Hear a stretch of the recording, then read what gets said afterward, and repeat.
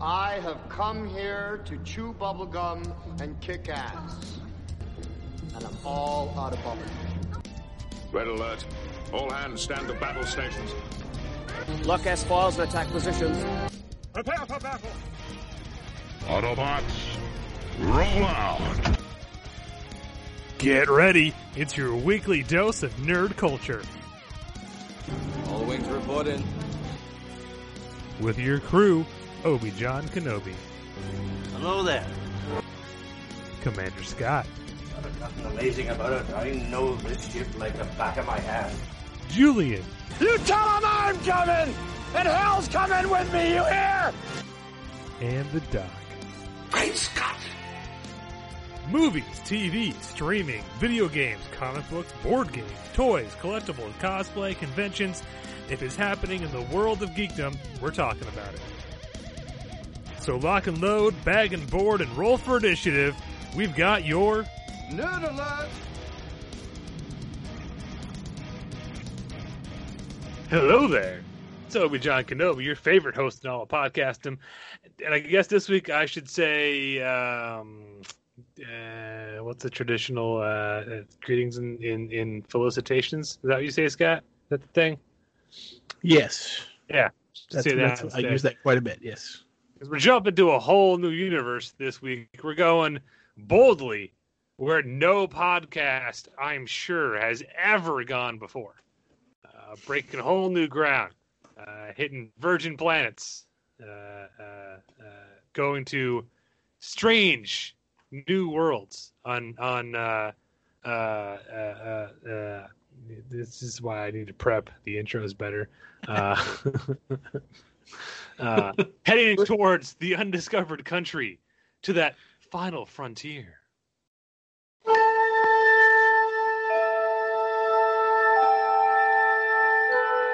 Space, the final frontier.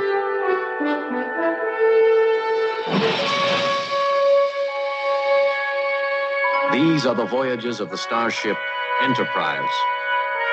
Its 5-year mission: to explore strange new worlds, to seek out new life and new civilizations, to boldly go where no man has gone before.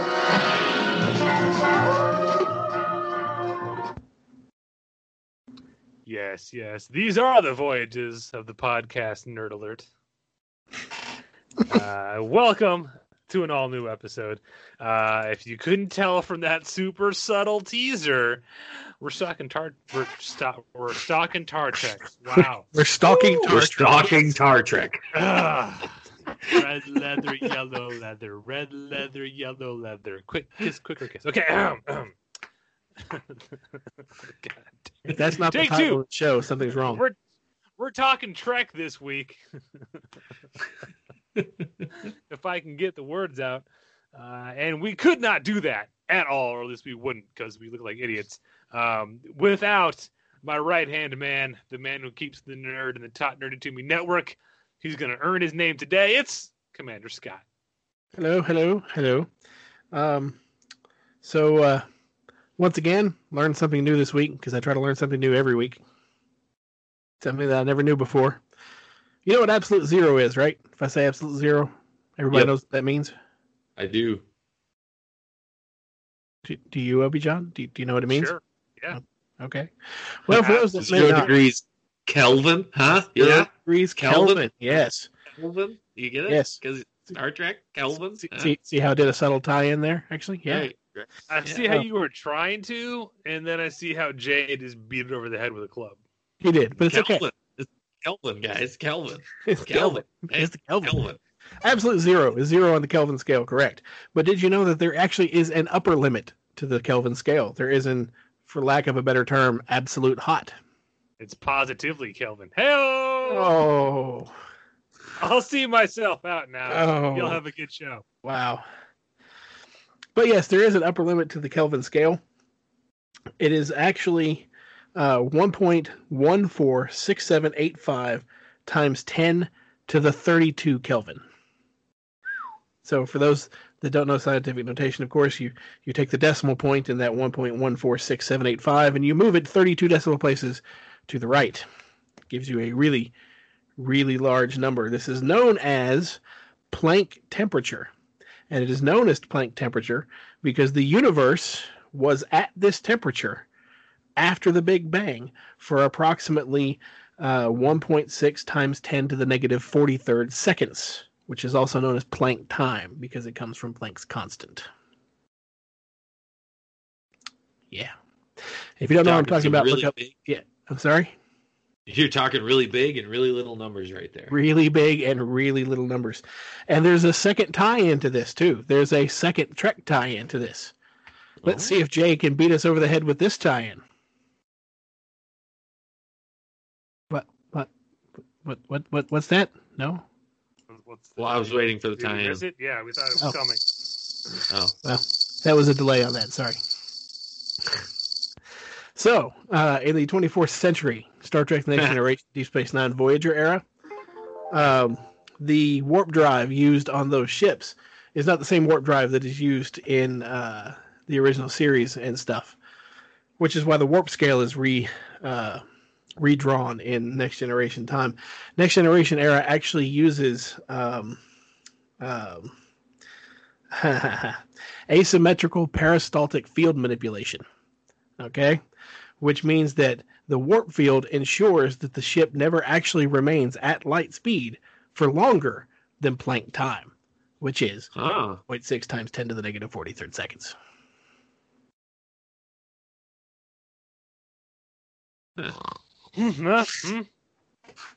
Yes. Hey, you said I was going to earn my name this week, so I've got to do it. Red alert. I wasn't asleep in the chair. Yeah, it's fine. Where's my big red thing? Nice. And rounding out our quartet, the okay, hold on, now I gotta think. Okay, he is the Captain Kirk to Commander Scott's Spock and my Bones. Giggity. He's joining us from somewhere in time and space via normally I would say DeLorean, but this time I would say via a temporal rift. I think that's what they used in First Contact. It's the Doc. So I'm gonna pull a Commander Scott on you guys with a did you know kind of fact. Here we go. So I had parent-teacher conferences. I knew John that. and I were talking about that. He's telling me. See. And one parent came in, and I have all my like autographed pictures and movie posters and stuff around my room, and for the kids to look at and be like, "Oh, you met this person?" Well, parents come in and they're like, "Wow, you met these people?" And he saw my autographed picture of Walter Koenig. Right? Say his last name. Koenig. Koenig. Yeah. Sorry. That I got from my dad a long time ago, and we started talking about Star Trek, and he dropped this nerd fact on me that in the voyage home, when Chekhov is searching for nuclear vessels, and somebody walks by, and I have it pulled up here. He says, "Please, we're looking for the naval base in Alameda. Can you tell us where the nuclear vessels are?" Yep. And they say, "Oh, I don't know the answer to that. I think it's across the bay in Alameda." In Alameda. Yes, Alameda. That's what I said. That's what I said, Alameda. I know that. And then Uhura says, "Well, where's Alameda?" So apparently that was just some lady who came down out of her apartment and just was walking by, and it was not scripted. And they wanted it to be left in. This is what the parent told me, so I'm sure Scott Cox will correct me. Yeah, sorry. So that's not entirely true. Okay. It's close. She was not an actress. She just happened to be in the area. She did live in the area where they were filming, but whenever they're going to film on location, usually the night before, they go in and they put up signs that the area is going to be closed for filming for the next day. And people need to, move their cars and park elsewhere. Well, she did not do that. She parked in her normal spot and went up to her apartment. Well, she came down that day, and her car had been towed because the production company towed it because they had all the necessary filed paperwork to do what they were doing. So she basically approached the gentleman who seemed to be in charge of what was going on that day and talked her way into being an extra so that she could earn enough money to get her car out of storage, to get her car back.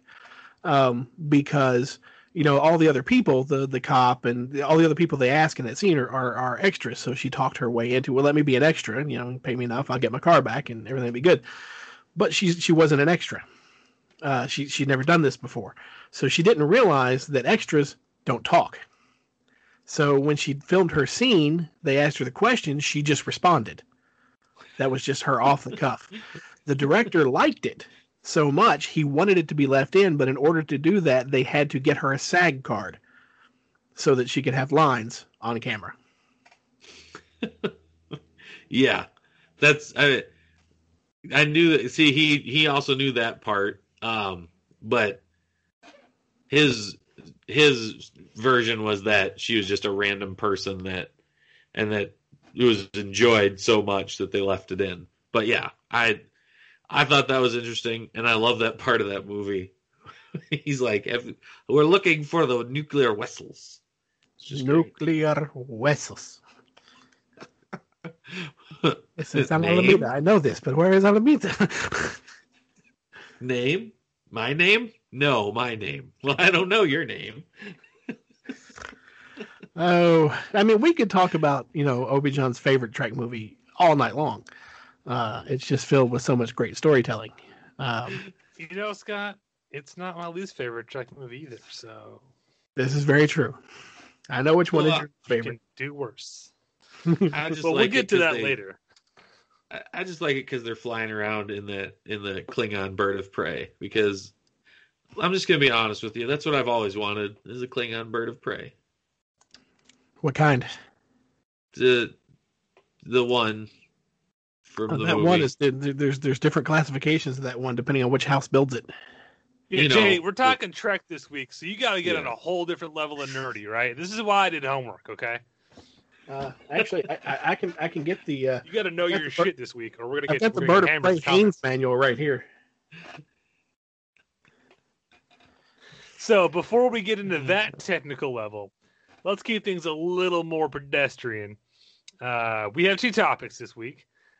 We had 5, but I made Jay narrow it down to 1, and then he gave me 2, so I just said, okay, fine, 2. That's how the show works. But to make sure it's not a 12-and-a-half-hour epic, we're only going to limit ourselves to 2 topics today. And we're already kind of on the first one, so we're just going to jump right into that, which is to give you a bit of a frame of reference of where we're all coming from. What is our favorite Star Trek motion picture? Oh, we're going to that one. Okay. I thought we were going to the other one.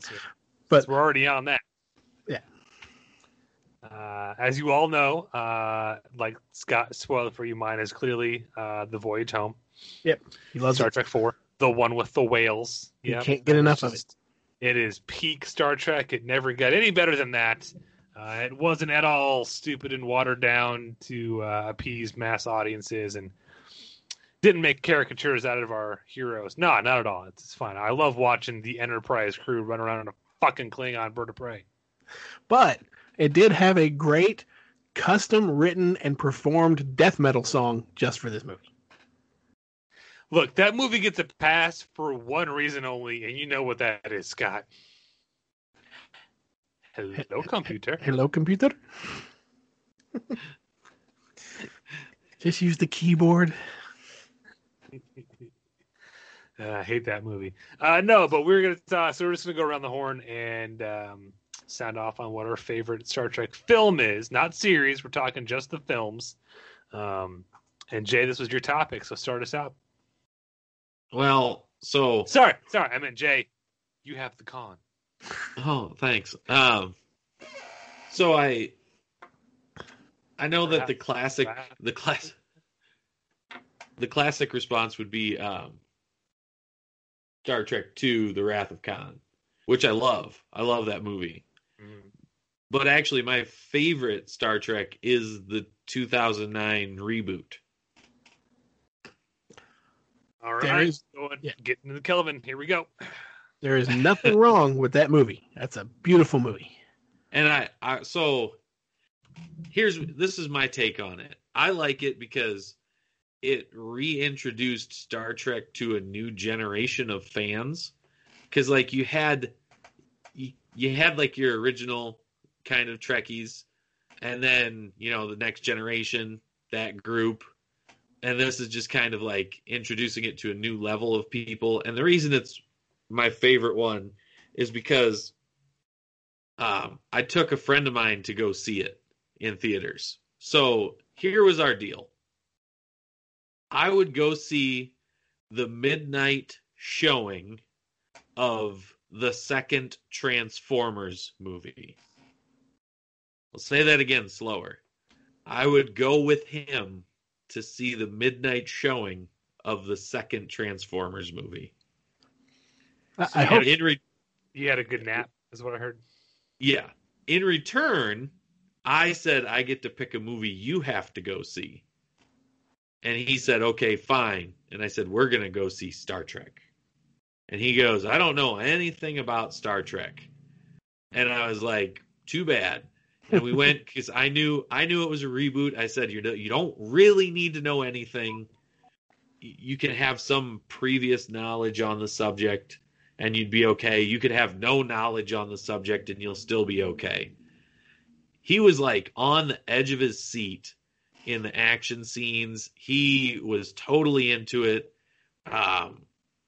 There was a lot of good comedy. It doesn't star, but it includes Carl fucking Urban. And we all love him. Thank you for using his full name. I appreciate that. And it made Star Trek more of an action movie. And I know that a lot of the Star Trek movies, there's not a whole lot that goes on as far as action goes. And this had a lot more of it. And I really enjoyed that because I get kind of bored sometimes unless there's stuff going on. Just be honest with you. Here's really my how successful a movie really is. Hello? Yeah. Yes. My barometer for how successful a movie like that is, because you're right, Jay. The whole idea for that was let's reboot Star Trek. Let's start all over again. They wanted to appeal to, again, as wide an audience as possible. So whether you're a huge Trek fan or you've never they didn't just want the Trekkies to come out. They wanted everyone to come see this movie. My parents, yes, both of them, not just Dale, Nancy Peacock, made a point to go see this movie, and they both had a blast start to finish. When a Star Trek motion picture can appease both Dale and Nancy Peacock, you have achieved a miracle. Yeah. I just have some quick numbers because I had it pulled up here. So opening day, it grossed $4 million. We don't care about that. Give us the total worldwide box office on that. By the end of the weekend, $79,204,300, and $35.5 million from other countries, and then total worldwide gross of $385,494,555. Thank you, Box Office Mojo. I mean, Jason. Sorry. So it did well, and it also, I saw this in here, it made $8.5 million from its IMAX screenings, which broke The Dark Knight's $6.3 million IMAX record. Nice. No, it is, I believe, at current, it is the second highest grossing Star Trek film in history, behind only Into Darkness, which we could totally play the sequel card on that one, but we won't. Yeah. No, it definitely did its job of revitalizing the Star Trek film franchise. Well, I mean, I've been a Trek fan since technically before Next Generation. I watched the original series on reruns on Sunday afternoon with my dad when I was young. My uncle was a huge Star Trek fan. he showed me all the films and stuff. And then, of course, Next Generation came out, and I went all the way through that and Deep Space Nine and everything. And I went to see this movie 9 times in theaters. Damn. I took full advantage of this movie being in theaters, and I was like, I'm going to see this. Now, I when it came out, I knew I was going to go, at least twice. But what kept bringing me back, in all honesty, was that opening sequence.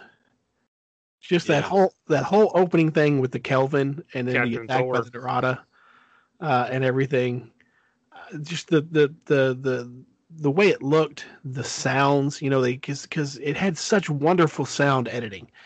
Because not only did you have, some modern effects and everything in there, like there was a lot of throwback Trek sound effects, from the bridge sounds to the way the phasers fired. Because when the phasers fired, you heard that lovely capacitor discharge that was mixed in there from the original series.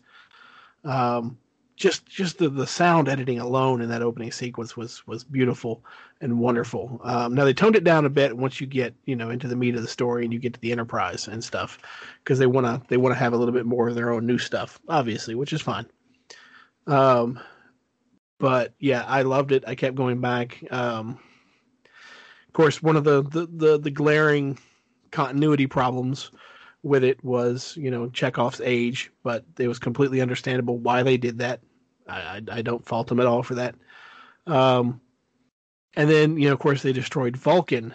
And when they destroyed Vulcan, and Spock showed up, and they did the whole thing with Spock telling Kirk where he was from, did the mind meld, and they told of the Hobus star going supernova.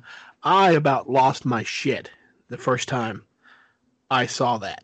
And the reason I did was because there's an online massively multiplayer game, Star Trek Online. It's been around for several years now, a number of years. It's been around since, good Lord, 2006, 2007, something like that. I don't remember when. But when it came out and everything, actually it probably came out in 2008, I think. Anyway, the game takes place many years after 2009. Huh? Well, it does take place The 2000. movie or the game? No, the game. The film came out in 2009. Yeah, the game came out in like 2007, 2008, something like that. And the game takes place many years after Nemesis. They set it far, about 40 or 50 years after the last Star Trek movie, because they didn't want to run into any problems with that. But on their website, they had this thing which was called Path to, good Lord, what is it? 2441, which I think was when the game takes place. Anyway, 2443, something like that.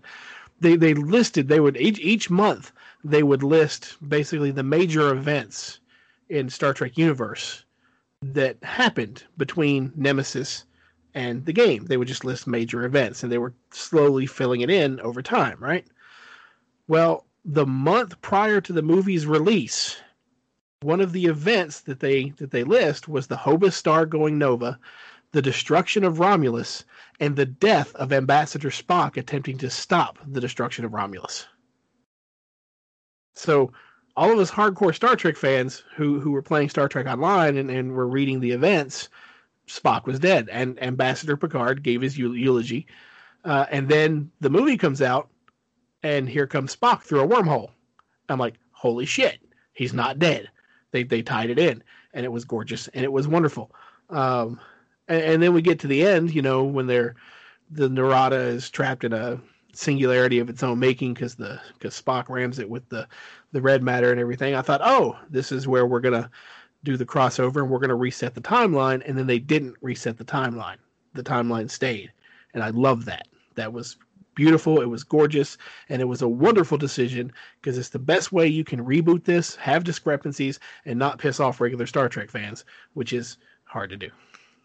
No, that is the 2009 Trek film is potentially the best franchise reboot ever done.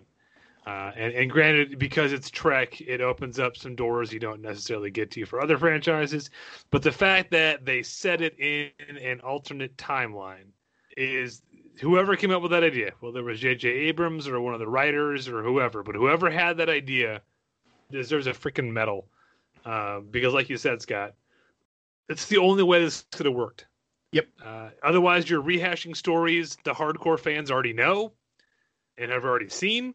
And you're just going to piss them off because you're not doing things perfectly. The Trek is one of those fandoms where you can't ever just say, "Oh, it's just a discrepancy between shooting," or "Oh, it's just we just changed the model between shooting movies," or there has to be an in-universe reason for fucking everything.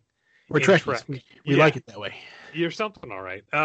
So by setting it in a complete, by saying we want to use the original series characters because those are the ones most associated with this franchise, and we want to continue those characters for a new generation. We don't want to be tied to everything that came before. We don't want to be tied to special effects and costuming that are at that point 40, 50 years old. Yep. We want to make it new and fresh. Okay, here's you go. We're doing a complete, we'll start. We had a to a point, everything was the same.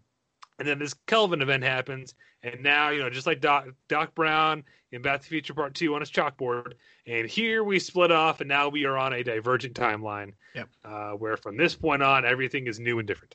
That was such a genius conceit for not only this film, but it was if the whole point was to set up a franchise, that's ingenious because now you've paid homage to the original. You got your Leonard Nimoy cameo, so you've got some cred with the hardcore fans, but you have completely cleared the way for any story you want to tell with this crew and this ship going forward. You're totally set to go. Yep. And then what do we do with the sequel? You shit the bed. We just completely rehash Khan. Let's take what is arguably the best Trek movie and certainly one of the most popular Trek movies ever, the one that saved the franchise back in the day. Let's remake that.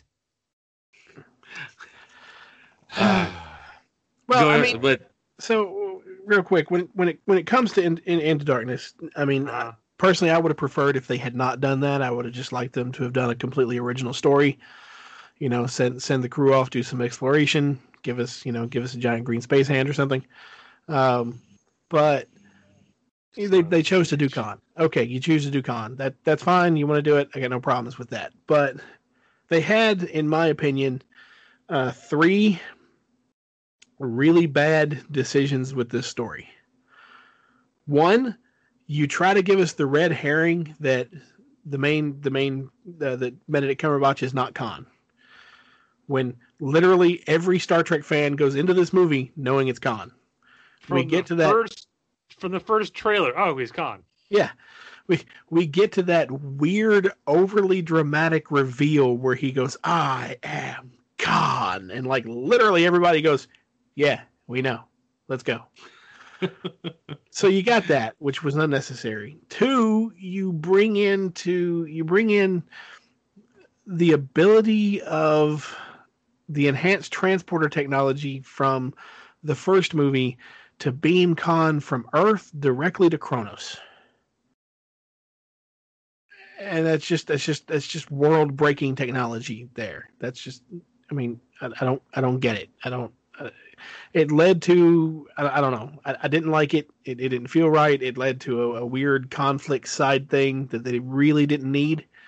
They could have just had him beaming to a starship that he commandeers or something and had Enterprise chase them down or something like that. I don't know. And the third major problem with it is the flip-flop. You've got Khan at the beginning in Act 1 is the villain. He's the guy we're going after. He's blown up Starfleet. He's blown up Section 31. He's killed Federation lives. He's retreated to Kronos. Oh, we've got to stop him. And then you get to Act 2, and you're like, wait, no, Khan's not really the bad guy here. Khan's actually just a victim. Admiral Marcus is the bad guy, and he has this huge badass ship. Once again, I really hate it when all they do is just give bigger and bigger ships for them to fight. That's just dumb, and they should never do that. And then a bit of a spoiler to JJ's Star Wars films that would come later. Yeah, I love just J.J. give them a Abrams, bigger ship. It's fine. just bigger ships, just bigger super weapons. Yeah, The Death Star was There's more of bigger. them now. Yeah. Yeah. And then we get to Act 3, and it's like, oh no, Khan killed the Admiral. Now we're back to Khan being the bad guy. This movie cannot keep a consistent antagonist in this film. It's really annoying. It's like the Enterprise crew is a ping pong in a big ping pong game in this movie. We're going to fight him. No, we're going to fight him. Now we're back to fighting him. No, now we're back to fighting him. What the fuck? Just fight somebody. I don't give a shit now. Well, what really what royally pissed me off is they tried to pull the Wrath of Khan death, even though they swapped places and they oh look, Kirk is going to die nobly for everyone, and the reactor thing, and we'll literally take the most famous, second most famous scene from that movie and swap the places around, and look, well here's why that worked in the original Wrath of Khan. At this point, the actors are getting older. Nimoy markedly has had a on again, off again romance with the character of Spock. We don't know if this is going to be a franchise after this movie or not, because it's the second Trek film and we're trying again because the first one didn't quite work. It was legitimately believable for anyone in that theater watching Wrath of Khan that was the end of Spock. Yes. That he was done. And that, this is Leonard Nimoy's out. He doesn't want to play the character anymore. Cool, fine. Not a single fucking person in that theater believed for a second Chris Pine was going to die in that movie. Yeah. Not only that, but in the original, in the original Star Trek 2, they don't like immediately, like literally 30 seconds after the character dies, oh, now here's the mechanism we're going to use to bring him back. They leave him dead for the movie. Yep. It's an entire third movie to go get Spock back. Yeah. So yeah, it's. Yeah, I fucking hate Into Darkness. But we're not here to talk about Star Trek movies we don't like, because we'd be here all day talking about the fucking whales. We're here to talk about the movies we do love. And if we're on the Kelvin timeline, let's just jump right to the best one, Star Trek Beyond, which is tied for my favorite Star Trek movie. But I just want to talk about it because this movie criminally underrated. It is criminally underrated. Yeah. It's got an 86% score on Rotten Tomatoes from the critics and 80% from fans. I think that's a bit low. It came out during the, correct me if I'm wrong, Scott, 50th anniversary of Trek, or was it 60th? No, it was actually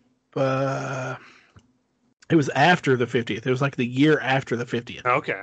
Because Paramount, CBS basically, well, CBS mainly because Paramount really wasn't that much in the picture other than Bad Robot. But they literally drug their ass through the 50th anniversary. They did no prep work. They had nothing to release during the 50th that was good. They rushed Beyond just a little bit, I think, to try and get it there. But even that fell a little short of the actual 50th. They had no merchandise tie-in. I don't know what it is. It's like the 50th anniversary of one of the biggest franchises in television and movie history, and you got nothing for the fans.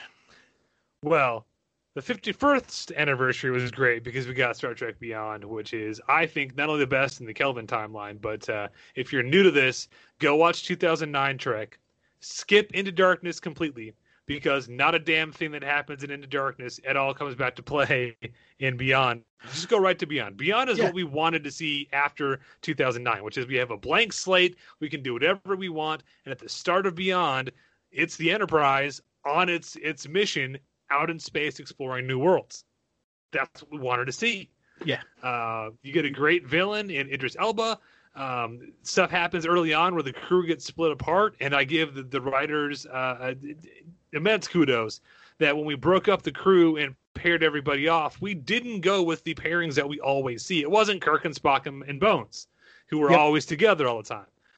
We combined people in interesting combinations that gave us cool character moments and let all the actors kind of shine through and gave us a new, fresh kind of twist on the characters a bit. Like, the interaction between Bones and Spock freaking makes that movie, man. And Scotty is the only person that I know of that can escape a dying starship in a fucking torpedo. Yeah. Well, it helps that the actor playing Scotty wrote the screenplay. That's true. But I mean, yeah, out of all the principal characters, out of all 7 of the cast members, you've got 3 of them that do not leave the ship via an escape pod. Only 4 of them do. No, wait, only 3 of them do. Okay. Yeah, 4 of them do not escape via an escape pod. Okay. Everybody got that? Uhura gets taken by by Idris Elba's character. Because she's in the secondary hull, and she completes the saucer separation with him. Kirk's still in the saucer when they separate, which is a beautiful shot. Scotty is in engineering. He gets trapped, and the only way he can get himself off is in a modified torpedo casing with an oxygen breather, which is beautiful as shit. And then the only way he can get himself get himself torpedo off the ship with an oxygen tank. TMI, Scott. TMI. And then Spock and McCoy, if you'll notice, they are actually in a turbo lift when part of the ship tears away, and the turbo lift just flunks right out into space. They're in a turbo lift in space, and then they get taken by one of the ships, and they board that ship and commandeer it and crash land on the planet. So yeah, of 7 primary characters, only 3 leave by actual escape pods. Everybody got that? There's going to be a quiz later. But beyond, so apart from just getting us really cool character moments, which is really what you want to see, because so many of the original crew movies, it's Kirk, Spock, maybe some McCoy, and then everyone else is kind of like, and the rest, like for that movie, you know. This movie really gave every crew member a starring role. Everyone got a moment. Everyone, you know, they all got fun a lot more screen time, fun moments with each other. They got a chance to prove why they're part of the best crew, the best ship. And then on top of all that, you get some of the coolest action we've seen because it was directed by Justin Lin, famous for the Fast and Furious. Wow, doing it, Fast and Furious. That's a whole different subgenre. Fast and Furious movies. Which, as soon as he was attached to director, a lot of fans wrote it off as, oh, it's just going to be stupid action movies because he did Fast and Furious movies. And it's like, well, it's not just that. Like, the action's cool. And yeah, it's Kirk, you know, doing jumps and flips on a dirt bike, but there's more to it than that. It's a great, great movie. It's just one of those, me and Scott saw this at least once. I think I ended up seeing this 3 or 4 times just because I love this movie so much. It is entertaining start to finish. It does not lag. It doesn't draw. It gives you a lot of cool insight into like the history of Starfleet and the Federation, which I always love hearing more about. We got a Mako reference at one point. Yeah, it's awesome. I love this movie so much. It's why it's tied for my first favorite movie. Yeah, the only thing that I think they could have explained a little more on camera, because you really got to pay attention to understand what's going on with this, is how the machine that has kept the captain Idris Elba and his 2 crewmates alive for so long, how it works, because it imparts traits of whatever, you know, species it's draining to keep them alive. So they've literally been doing this to dozens of alien races, which is why they look so different and so alien. But then at the end of the movie, Idris Elba starts to look human again, and that's because he's been basically just draining humans again. So his DNA is being restored back to human. You know, and then which leads, it has a payoff, and then at the end he finally sees his reflection when, you know, he and Kirk are in that giant Christmas ornament of a space station. He finally sees his reflection, and it gives him pause for a moment. But I don't think that they do give a little bit of hint there in the movie. But once again, if you're not paying attention, you'll miss it. So I think they could have brought what that machine does a little more to the forefront. They could have used a scene where, you know, that's like Sulu or Chekhov or somebody, or, you know, along with who are there in the camp, they find the machine, analyze it, and give us a little bit more rundown on what it actually does. You just got to be negative, don't you? So you're trying to talk about how I love a movie, you just got to point out all its flaws. Well, you know. I enjoyed the when they get, I can't think of the name of it now. The Franklin? The Franklin, when they get the Franklin up and running again, and they talk about how they were built in space, so they have to get momentum and build up speed and reach basically terminal velocity, and they just sort of fall off the edge of the cliff to get the engines up and running, which I don't really remember exactly what the explanation was for that, but okay, it was dramatic. We're gonna do an awesome jump in a spaceship and take off. And if you gotta think about it more than that, you're a nerd. And yes, I know I'm saying that to a bunch of Star Trek fans. No, and then, again, that's why I love that movie. It was fun start to finish. It was entertaining, great character moments. All the actors at the top of their game. Introduced some fun new characters. Jayla is an awesome character, and if we ever get a fourth movie, which we won't, I'd love to see her actually on the crew. Unlike Carol Marcus, who we invite to join the crew in the darkness, and then she just fucking disappears. And there's no mention of her again. Never talk about her again. Yep. That's why you can skip Into Darkness completely and be fine. Yeah, you can. But she was a really fun addition to the cast. Also, I see what you did there, Simon Pegg. Give yourself all the scenes with Sophia Boutella. I'm on to you. Yeah, but, I'm not hating, if you skip, I'm on to you. but if you skip Into Darkness, then you don't get to see the Vengeance. And it's okay because you don't really get to see the Vengeance in that damn movie anyway. I know. Oh, it's the big black Enterprise. Yeah, that's there for like one shot. Yeah, it's a black ship on a black background. You can barely see it. There's one good shot where it shows the Enterprise up against it, and you can actually see the size comparison because it's supposed to be a Dreadnought class ship. But once again, I really hate the trope of, hey, let's just give them a bigger ship. What? No. And it's got a giant space gun that we don't see fired. It's been done 3 times in Trek now because they had the I can't remember Shinzon's ship in Nemesis, which was just this big fucking huge. Hey, it outguns us in every possible way. We're the underdog. It's David and Goliath. To 2009, hey, it's the Narada, and we're a really small ship. It outclasses us in every way. It's David and Goliath. To hey, it's the Vengeance. It's a destroyer. It's a Dreadnought class ship. It outclasses us in every way. It's David and Goliath. Yeah, we get it. You can give us another damn new storyline. I'd say if it ain't broke, don't fix it. But 2 of those 3 examples are pretty broken. So never mind. Yeah, it's just like with the Star Wars reboots. Hey, let's just make a Death Star, but make it a full planet. Well, how does it turn and aim? Hey, don't worry about that. Well, how does it get a power source? Well, it takes the sun. Well, then, but what happens? Well, it puts the sun back. How does it? Never mind that. So okay, movie 3. We got to outdo the even bigger Death Star. What do we do? Really big Star Destroyers. Okay, it's a really big Star Destroyer. We've seen that. Okay, it's a Star Destroyer, but it has a gun on the bottom of it, just like the Dreadnought in Star Trek.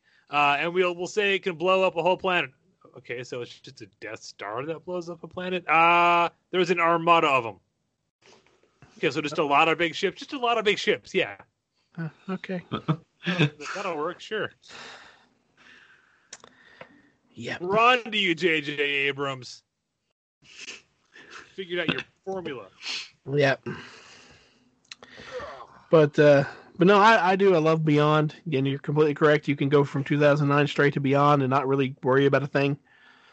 There are some moments into Darkness that I do like. I do like the opening sequence in Into Darkness when they're running with the thing. Jim, what did you steal? I don't know, but they were bowing to it. Yes. Yeah, that opening, it was a good opening sequence. I enjoyed it. Yeah,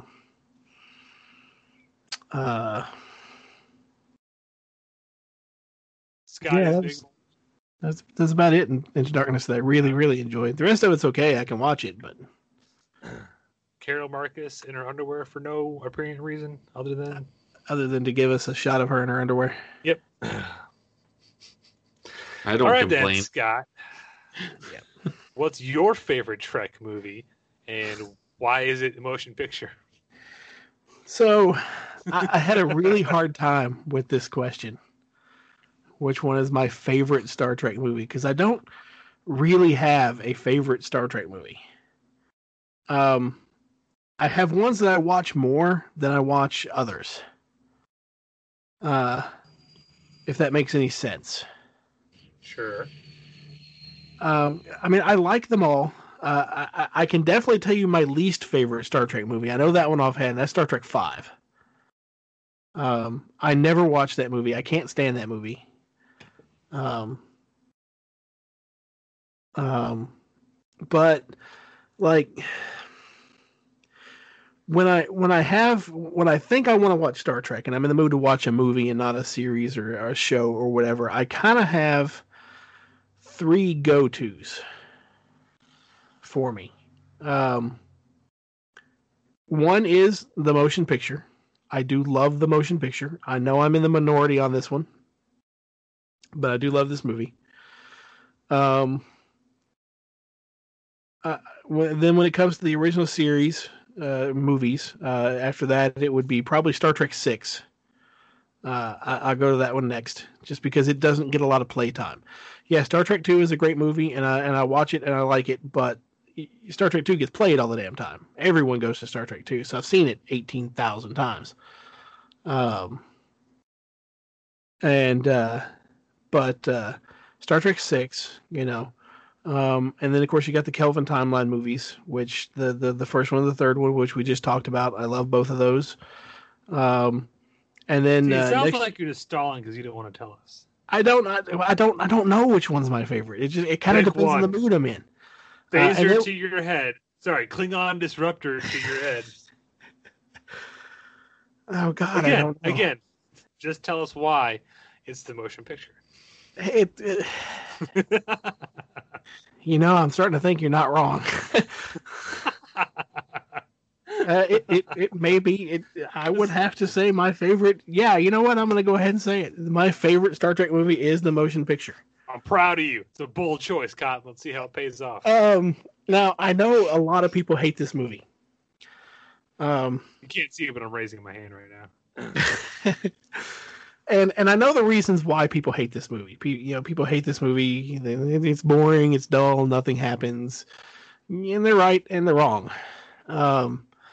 Personally, one of the reasons I love this movie is because the lion's share of it takes place on the ship. You get a lot of screen time on the bridge. Don't get a lot of screen time in engineering, but it's okay. Some is there. But yeah, the bulk of this series takes place on the ship. It's the first time that you get to see really much of Earth in the Star Trek universe, because in the original series, I don't think they ever went to Earth, like actually planet side Earth. So you get to see Starfleet Command. You get to see, the shuttles coming in and out. In the director's cut, you get to see a nice shot of one of the shuttles coming down and flying in and under the Golden Gate Bridge, which I think is replaced in the TV version, the theatrical version. I like the uniforms. I know they were a pain in the ass. They're not as good as the Monster Maroons. I do love the Monster Maroons. You get a little bit of Klingons, which is fine. But you get drama. You get interpersonal drama. You've got Kirk trying to regain, his command. These people coming back together. You get Janice Rand coming back from the original series. Competing with me, Decker. Yeah, I mean, exactly. Because you're winning. It's, Decker was a great character. He's the son of Commodore Matt Decker from the original series episode, The Doomsday Machine. You get that wonderful, that I know you hate, but you get that wonderful 15-minute beauty shot pass of the Enterprise. What he means is there's one shot that runs for 15 minutes where we just slowly pan across the Enterprise. And we just see the ship. And they show that ship. It's not actually 15 minutes. We're exaggerating a little bit. I think it's like... It is exactly 14 minutes and 58 seconds. See? Not 15. So... and we repeat it every time we need to cut away to something. But, I love you get to see the ship. You get to see parts of the ship you've never seen before, a whole new redesign. I mean, they built these sets. They're going to show them off. And I love it. That's, it's part of the reason why, it's part of the reason why I think that Star Trek 2 and 6 work better than 3 and 4. And that's because most of the action and 2 and 6 are on ships. You don't go planet side. They don't go doing this like that. Star Trek 3, the ship is destroyed. We're on the Genesis planet quite a bit. The stealing of the ship is fun, but then we get all that. 4, of course, the ship's not there. We're just in a really okay. I got a cat being a cat back here. Cat cameo. But yeah, I love the motion picture. I watch the extended cut of it all the time. Literally, the extended cut has 35 more minutes of glory shots of the Enterprise. But I would have to say, yeah, it is my favorite. Not that I don't watch others, but usually 9 times out of 10, I'm like, you know what? I want to watch a Trek movie. I'll pop the motion picture in. Love that movie. Hey, it's a great movie to have on in the background because you start it up and, there's a thing in space and we're going to look at it. Cool. And then about 15 minutes in, you look up and you're like, wait, what did I miss? Oh, no, there's a thing in space and we're going to look at it. Okay, cool, gotcha. And then like an hour into the movie, you're like, wait, what did I miss? Oh, no, there's a thing in space and we're going to look at it. Gotcha, okay. And then an hour and a half into the movie, it's, what's going on? Oh, there's a thing in space and we're going to look at it. Gotcha, okay. And then 2 hours into the movie is... But the story is and then not right about 15 minutes before the movie ends, we're like, oh, hey, we got to the thing in space now. Let's go look at it. The end. But that's not the story. The story is the interpersonal relationships of the crew. I saved you 2 boobless hours. You're welcome. Sorry. It's a sled. From when he was a kid. It's a probe from when we were kids. There. I saved you 2 boobless hours. All right. Sorry, Scott. I'll stop talking. No, that's okay. That's okay. Voyager is Voyager. I'm just saying. Spoilers. Voyager 6. For 40-year-old movie. Which, and in all honesty, the prop, I'm gonna put that in air quotes, the prop for Voyager 6 for Voyager was actually the test model for, I think, Voyager 2, because there was no actual Voyager 6, but one of the actual Voyager probes, they contacted NASA. So first of all, when they built these sets, they contacted NASA first and foremost when they were doing this movie, and they said, "Hey, would any of your engineers like to come be technical consultants and help us design the sets for the new Enterprise?" And they said, "Fuck yeah," because these engineers grew up watching the original series. The chance to actually be on the Enterprise, help design the Enterprise, they were all for it. So on the bridge, in engineering, and the transporter room, I can't remember if we get to see sickbay that much in that movie. I don't think we do. A little bit, not much. But all the consoles, every switch and dial and monitor had a use. There was nothing there just because it looked good. Those stations were designed when Rand, the actress that played Rand, and I can't remember, Grace Lee Whitney, when she came on set to do rehearsals for her transporter scene, one of the engineers took her onto the set with a manual for the transporter. And they went over beam up procedures, beam down procedures, and emergency procedures she was going to use in the scene. Every switch and dial had a function. This set was not half-assed. It was all the way through. And they contacted the Department of NASA that was working with the Voyager program, and they said, "Hey, this is what we're looking at. This is our story. We've got Voyager 6. Can we use your prototype model for Voyager 2 that was used as the test bed for the electronics, not the one that flew, but the one that was static and stayed on Earth?" Can we use that as Voyager 6 as V'ger? And they said, fuck yeah. So that's not just a prop. That was the actual testbed model for the Voyager probe.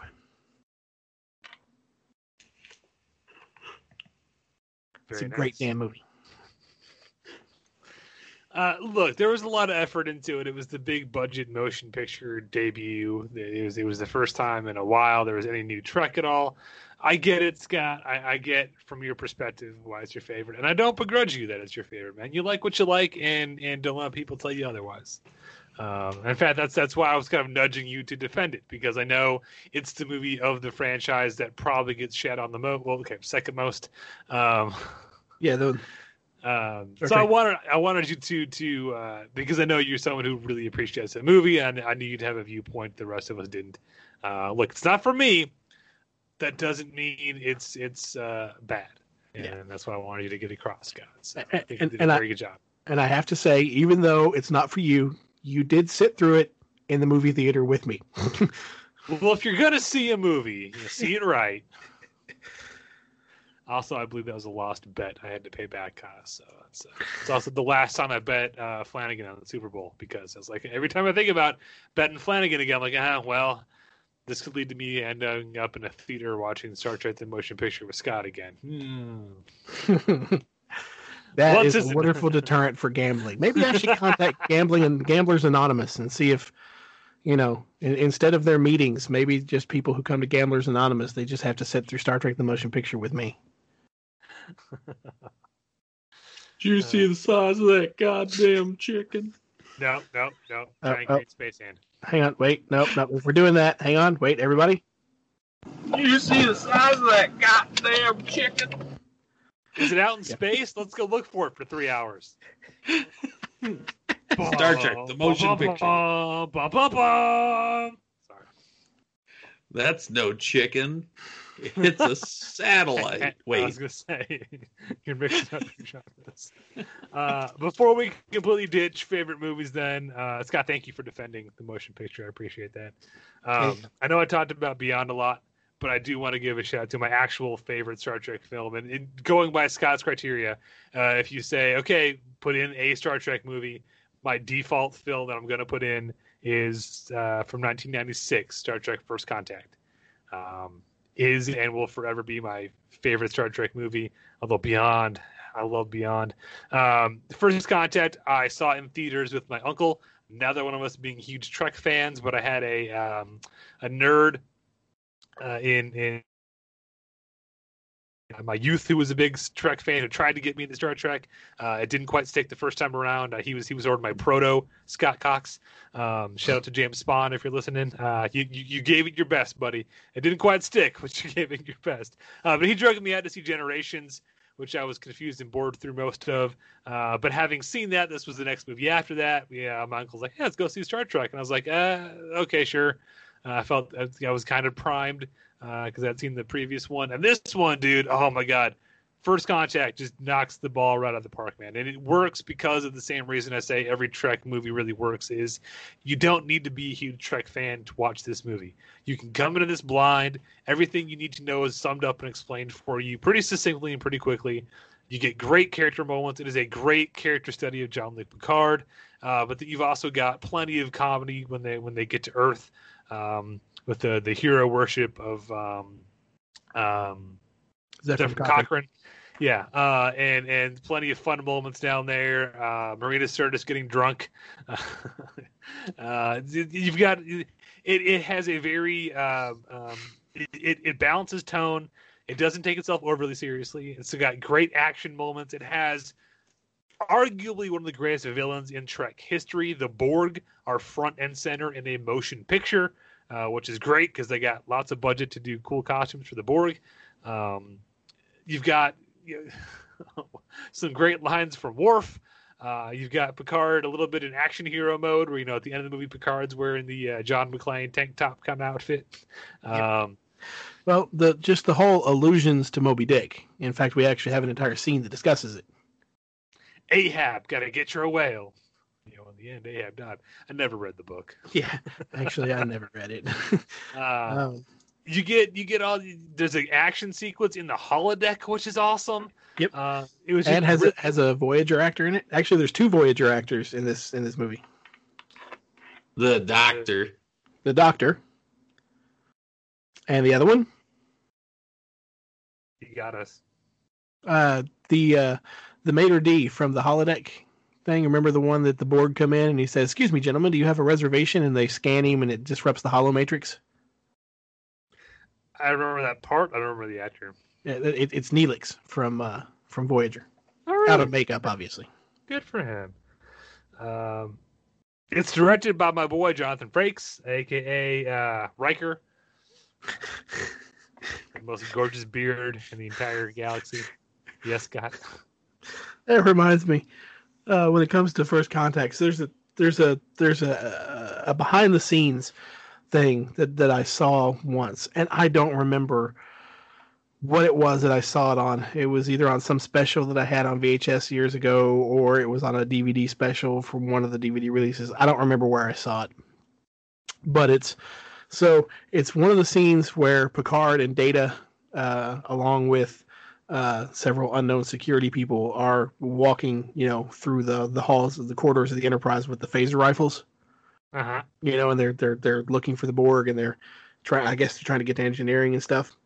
And they have it, but it's between takes, and Jonathan Frakes is directing, and he's like no, he's like, I need it more manly. He goes, I want to be able to smell the testosterone. And so Brent Spiner goes, oh, and he hands his phaser rifle off. He bends down, he pulls his boot off, pulls his sock off, balls his sock up, and sticks it down the front of his pants.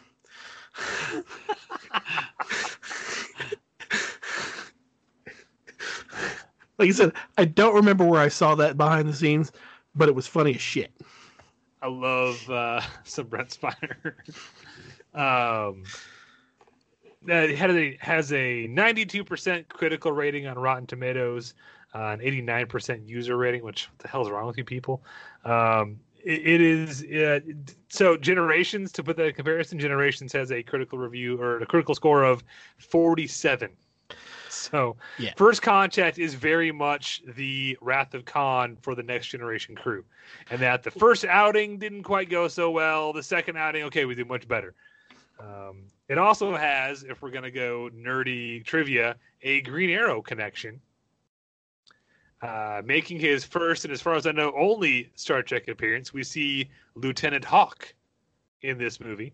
Yes. And as we all know, if you don't have a first name, your character is doomed to die. Yes.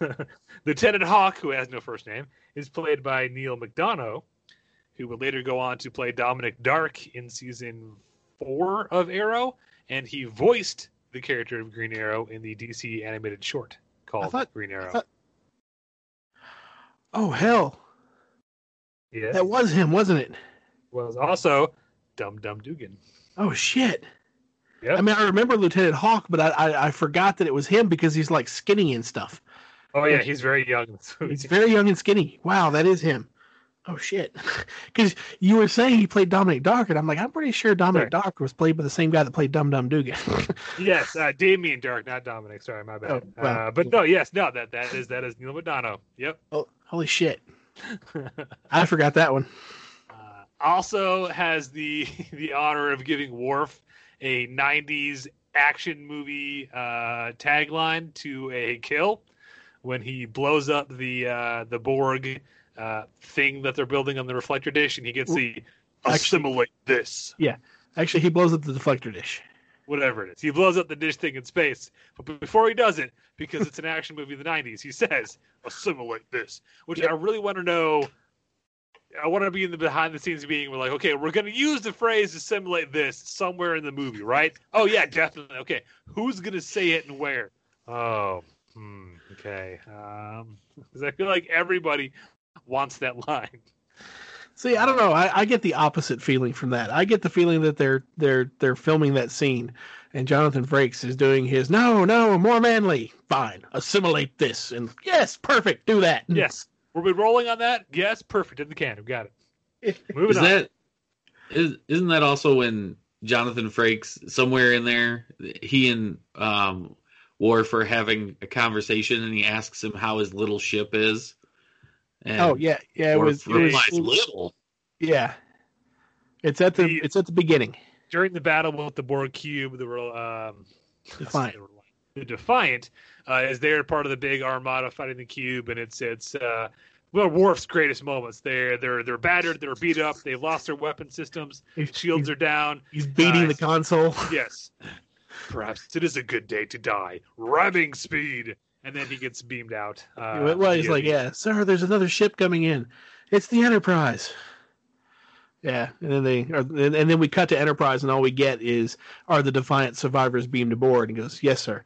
And then Worf comes on, and he asks about the Defiant's status, and he says adrift but salvageable. And then Riker says, tough little ship. Little. Damn, it is a great movie. Look, it's. I think it's the best of the Next Generation crew films, and it is my personal favorite. Again, because it works beautifully, whether you're a Trek fan or not. And that I think is really the hallmark of a great Trek film. Is you shouldn't have to be steeped in the lore and multiple seasons to be able to understand these characters, to follow them on a journey. Patrick Stewart fucking carries this movie, man. He is the heart and soul of this movie. He gives the performance of a lifetime in this movie. And you don't need to have watched the entire previous however many seasons of Next Generation to know what's going on. They sum up, they give you enough background, and you just go with it, and you just watch, mesmerized by his performance. At the same time, it does a really cool thing of it's time travel, technically, but we're traveling to the past, but it's the past for the Enterprise crew, but for the audience, it's still the future. Yeah, it's still the future.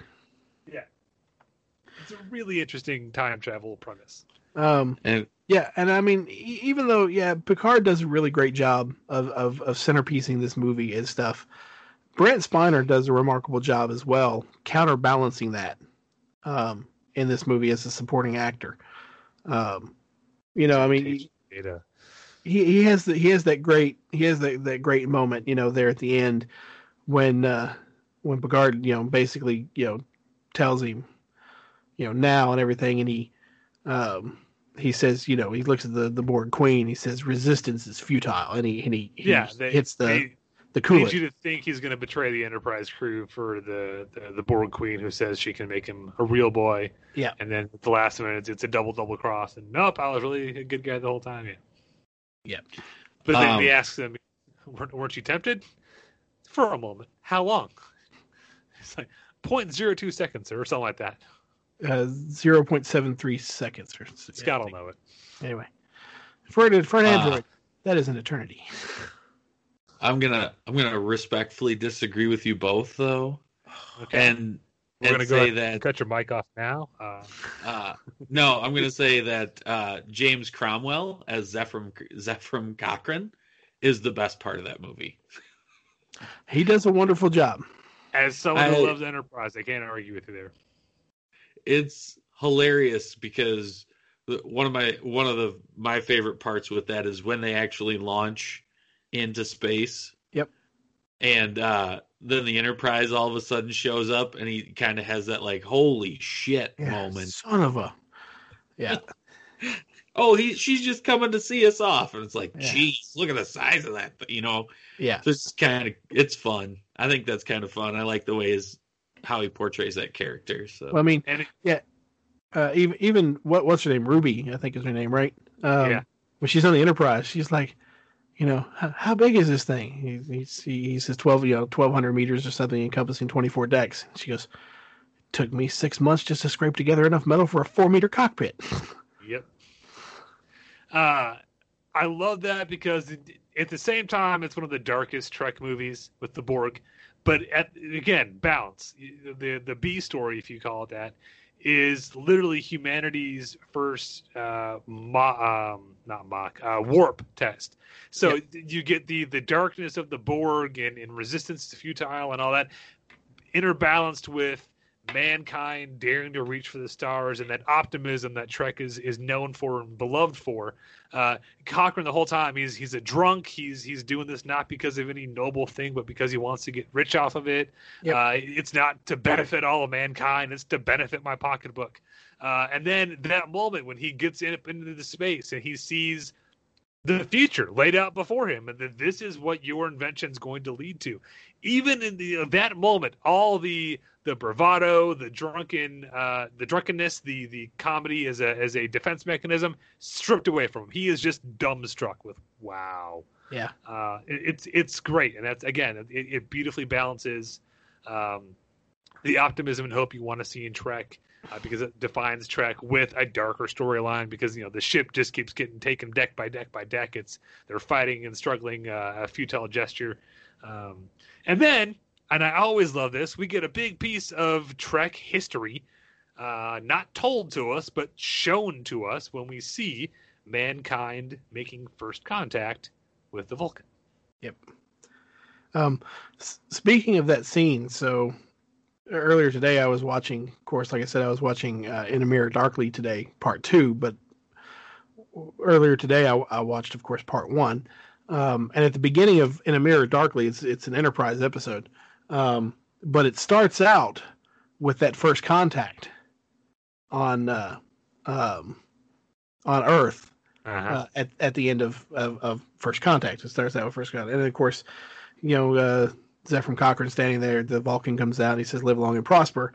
And then, Zefram Cochrane's trying to do the Vulcan hand salute and he can't do it. So in the movie, he just reaches out to shake hands. But in this, it cuts to a close up of his hand and he reaches in and pulls out a shotgun because it's the mirror universe.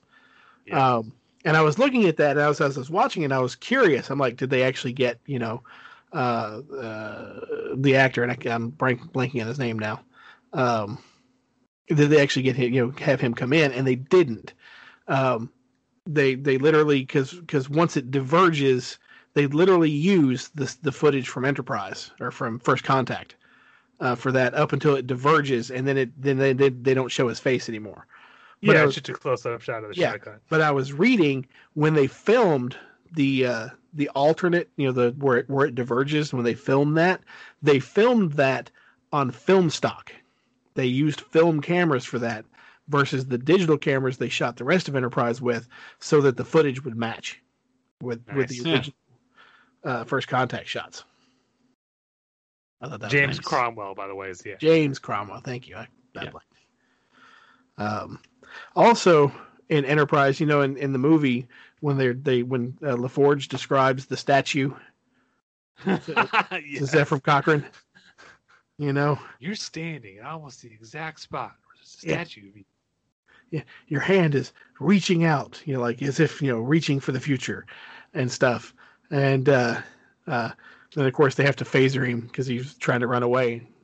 You told him about the statue, but in Enterprise, if you'll look in Archer's quarters, Archer has a scale model of that statue on one of his bookshelves. Nice. Can we talk about the unsung hero of not only this movie, but of all of Trekdom? Lieutenant Barclay. Dwight Schultz. A.K.A. Howlin' Mad Murdoch. Yep. See, now there is a very unsung character in Trek, because he has a great story arc over the entire history he's been in Trek, but it's scattered through like 2 different series and a movie. I just love his comic timing and his goofiness, his work. He's so like awestruck by Zefram Cochrane. He keeps looking at him and smiling, like he wants to ask him to sign something for him, but he won't because he's supposed to be professional. And he's so great in the whole movie. And anytime anyone from the A-Team pops up somewhere, it makes me happy. So. Yep. It was very good, and of course. First Contact is not the first time that we see Zefram Cochrane on screen. Oh. Zefram Cochrane is an original series episode as well. Is it James Cromwell? It is not James Cromwell. Doesn't count. But the reason he's still alive is because Zefram Cochrane actually leaves at some point prior to Enterprise, the series Enterprise. he leaves in like a Warp 2 ship and is never seen again. He actually crash landed on a planet where this alien entity basically healed him and kept him alive all these years as her companion. She was just one of those all powerful lonely entities that the original series was famous for. Scott. Yes. It's an alien that heals him and keeps him alive. It's a Goa'uld. It's a what? A Goa'uld. What? No, it's not parasitic. Oh. It doesn't go inside him. Oh, fine. Although at the end they do kind of merge. It's weird. I'm here just trying to link stars together. Stargate and Star Trek. No. It's all Sorry. all one big story. Oh, sorry. Yeah. The gate builders were actually Vulcans. Surprise! So the actor that played Zephram Cochrane in that episode was a lot younger than Cromwell. Cromwell. Yeah. And so when Kirk and them were talking about him still being alive, he says, "Yeah, I was actually a lot older, when I first got here, but thanks to the alien, I've kind of de-aged a bit. I'm physically better than I was." Which gives us the ability to have James Cromwell without having any actual kind of continuity error with the original series. So cool. Yes, Jay? Oh, no, I'm just here. Okay. Listening. I'm sorry. That's fine, dude. So here's the thing. I don't think we're going to cram our second topic into today. Yeah, but that's okay. That's fine. I knew this was going to happen. That's why I told Jay to pick one topic. So, Jay, give me your second favorite Star Trek movie. It's definitely The Wrath of Khan. I know it's like I don't want to say like the popular choice. I mean, it is the popular choice, but it's my choice. I love that movie for a lot of different reasons, but one of them has to be the first time that we actually get to see sort of like some sort of battle between ships, and I like seeing different kinds of ships and having the Reliant as a different style than the Enterprise. I think was really cool. Just kind of the whole story and sort of the pulling the wool over Khan's eyes of getting the Enterprise running back up and running again. I can't think of her name. Is it Kirstie Alley? Is that right? Yeah, Yep. Savick. Yep. Her character in it, when she's confused by how long it was going to take to get the Enterprise back up and running. Yep. And he's like, "Oh, classic trick." Well, no, it was, they were beaming in. She's like, but Captain Spock said we were immobilized. It was going to be 2 days. Come, Lieutenant. You of all people go by the book. By the book? Regulation 46A. If transmissions are being monitored in combat, no uncoded messages on an open frequency. Yeah. It's just, I like it a lot. Well, don't forget, that's also is it the opening of the movie where we get I think it's the first time we see the Kobayashi Maru? Yep. Which is such a great opening sequence and such a great fake out. Because we don't know it's a simulation and it's on the bridge and it looks awesome, and then it's all hell's breaking loose and we're about to get blowed up, and then the big doors open, giant white light, in comes Kirk. Sorry. People die. Yep. Yeah, because they tease that out throughout the movie. Is well, you passed it. How did you pass it? Like how he passed it is kind of teased out a little bit until he finally just confesses I didn't cheat. Just changed the rules of the game. Change the conditions of the test, which is one thing I don't like in 2009. Okay. I don't like how they showed that. Sleeping with an Orion slave girl to win favor, so she'll put in a new subroutine for you? No, I'm fine with that. Okay. That doesn't bother me. Okay. What bothers me is his whole flippant attitude for it. He's eating the apple and everything. No, that's okay. Yeah, whatever. I don't like that. I love that scene. Pine nails that scene. I do. That scene. Should we be worried? Nah. Nah. Klingons have popped up. The target. Should we be worried now? Nah. Nah. I mean, yeah, it's funny. It's got humor, but I never saw it going down that way. Yeah, he reprogrammed it so it was possible to rescue the ship, not so that it was blatantly obvious that he reprogrammed the simulation. You know, it's like, hey, screens go down. Now everything comes back up and the rules don't apply anymore. Hey, 1 torpedo each. Hey, look, things blow up.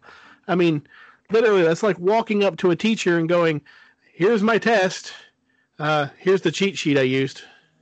Thanks. Well, I guess they interpret it more as it wasn't that he made it so that the conditions were such that he could win, but he in realizing that it was designed to be there's no way to win this, his way of circumventing that was his passing the test was circumventing the entire test itself. Yeah, you can still like okay.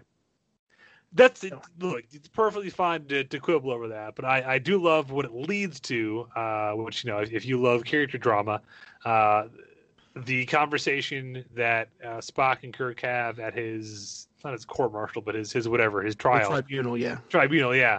Because that's when it comes out, you know, it's designed not to be won. Yes, it's designed to show you a no-win scenario. I don't believe in no-win scenarios. Like, that's such a great... That little dialogue exchange, like, that so perfectly encapsulates those two characters. I love it. It does. That whole the scene after that, I'm completely fine with. I love that. I'm okay with him, you know, using his connection with her to slip a subroutine in that would change the conditions of the test. But I don't like the flippancy of it. I don't like the blatant, you know, cheating of it. I just wish it had just made stuff so it was just a little easier, you know, that he could have a winning strategy. That's fair. It's also one of my favorite moments in Star Trek 3 when they're watching the Enterprise go down and Kirk has a moment of, oh God, Bones, what have I done? Yeah. And Bones, in his very, you know, Star Wars Bones way, what you always do, Jim, take certain death and turn it into a fighting chance. It's a great line. It is. Turn death into a fighting chance to live. Yeah, it is. It's great. I also enjoyed the part where the Reliant and the Enterprise are in that nebula. Mm-hmm. And they kind of recognize that Khan is only thinking 2-dimensionally and not 3-dimensionally.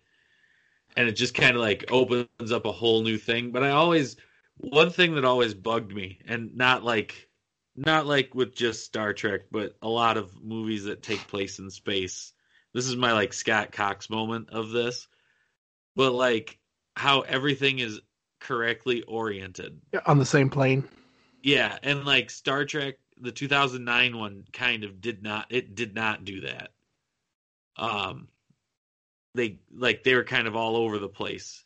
Yeah. With it, with like their camera work and like relative to other things in space, you could be in different sort of orientation, but like, yeah, the Reliant, and I understand that there's technical things behind it as to like why, you know, you're shooting it that way, but you're in space and there's no reason that the Reliant and the Enterprise should have been sort of top up the way they both were. You know what I mean? And I think it would make for kind of enjoyable viewing to see like some sort of space battle where everything was not on the same plane and not oriented the same direction. Yeah, that was a good scene. You know, because the orders all stop, and he orders Helm to Z minus 10,000 meters, so they just go straight down relative to the plane of battle. And one of my favorite lines in 2 was always, you know, when they get back to the bridge and Spock's got the tactical display of Enterprise and Reliant on opposite sides of Regula. You know, and Spock says, you know, she can still outrun us and outgun us. And he says, but there is the Mutara Nebula at 186 Mark V. And he looks over, he goes, Scotty, can we make it inside? He goes, the Energizer's bypassed like a Christmas tree, so don't give me too many bumps. No promises on your way. Love that. Yeah. It's like I said, it's just, yeah. It's a classic one to pick, I guess. So don't feel bad about that, man. Like you said, it's the popular choice, but it's the popular choice for a reason. Yeah. Especially if you're marathoning and watching a bunch of them. Like you go from motion picture to this one, it's like, oh yeah, okay, this is more like it. Like this is more what I was in the mood for. And Roddenberry wasn't a huge fan of it. He didn't like the militarization of Starfleet. He was very much against. To which I say, blood out your ass. It's a much better movie. Sorry, it's entertaining.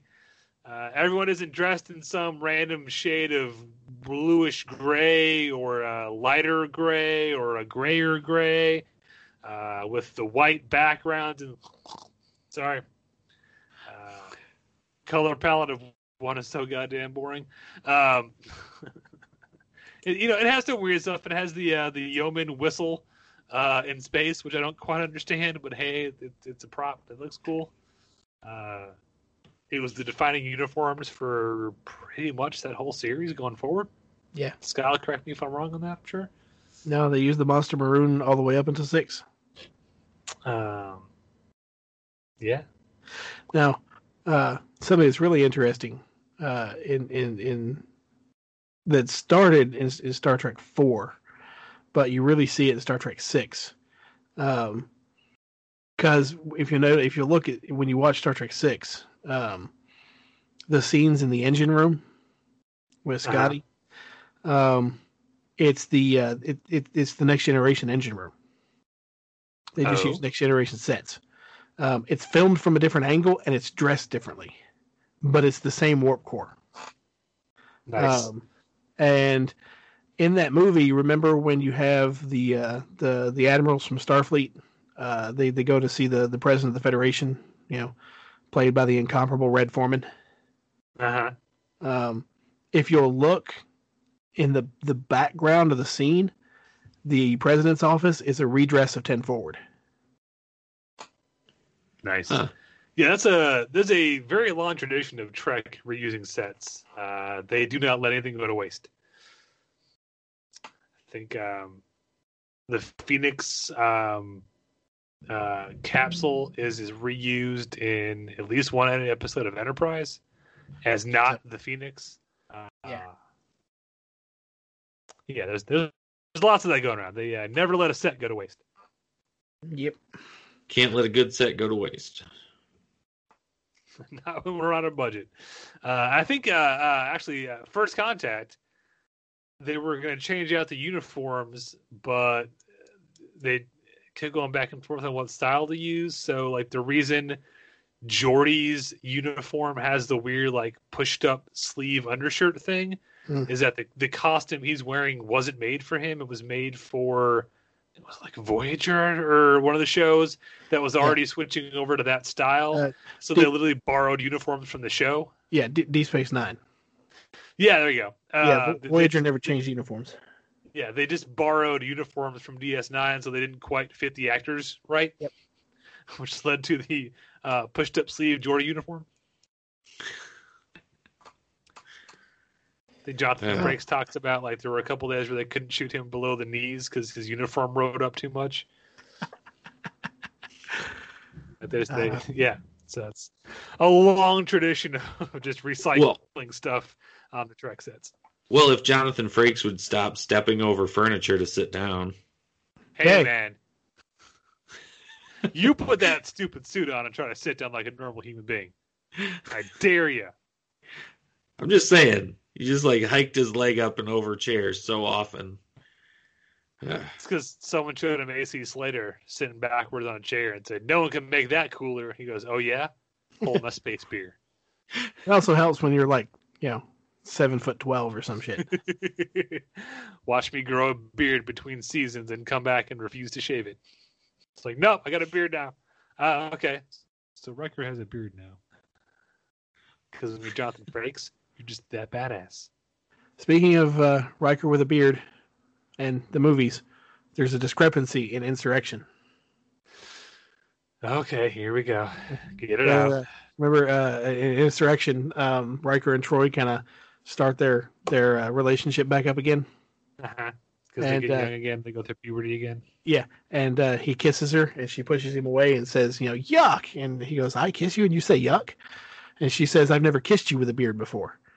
And it's not true, because in the Next Generation episode where we meet Riker's transporter twin, he had a beard, because Riker, Jonathan Frakes playing both roles, Thomas Riker and Deanna Troi kiss.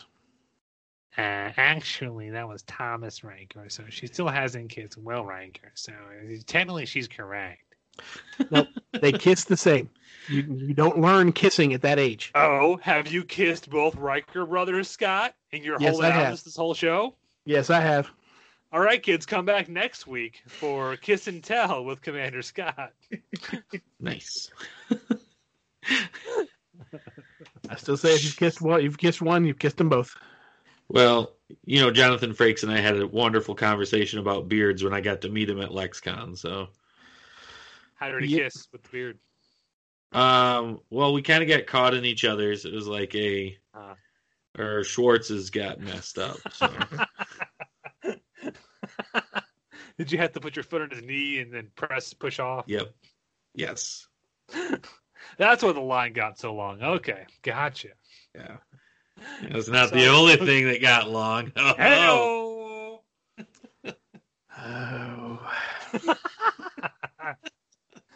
All right. Well, with that, we're going to wrap up today's episode. And it looks like we got a topic for next week already good to go. See, this is why I say one topic per episode. But it's fine. If we'll be back. Hopefully you enjoyed this. Let us know. What's your favorite Star Trek movie? Why is Scott wrong about motion picture? Why is Jade picking all the popular movies? I don't know. Let us know. Let us know. How many episodes does bearded Riker kiss Deanna Troi? We need you guys to deep dive through the series and let us know. Look forward to your answers and come back for next week when Scott will tell us all about kissing the Riker brothers. Until then, thank you for sticking with us this long. This has been your weekly Nerd Alert.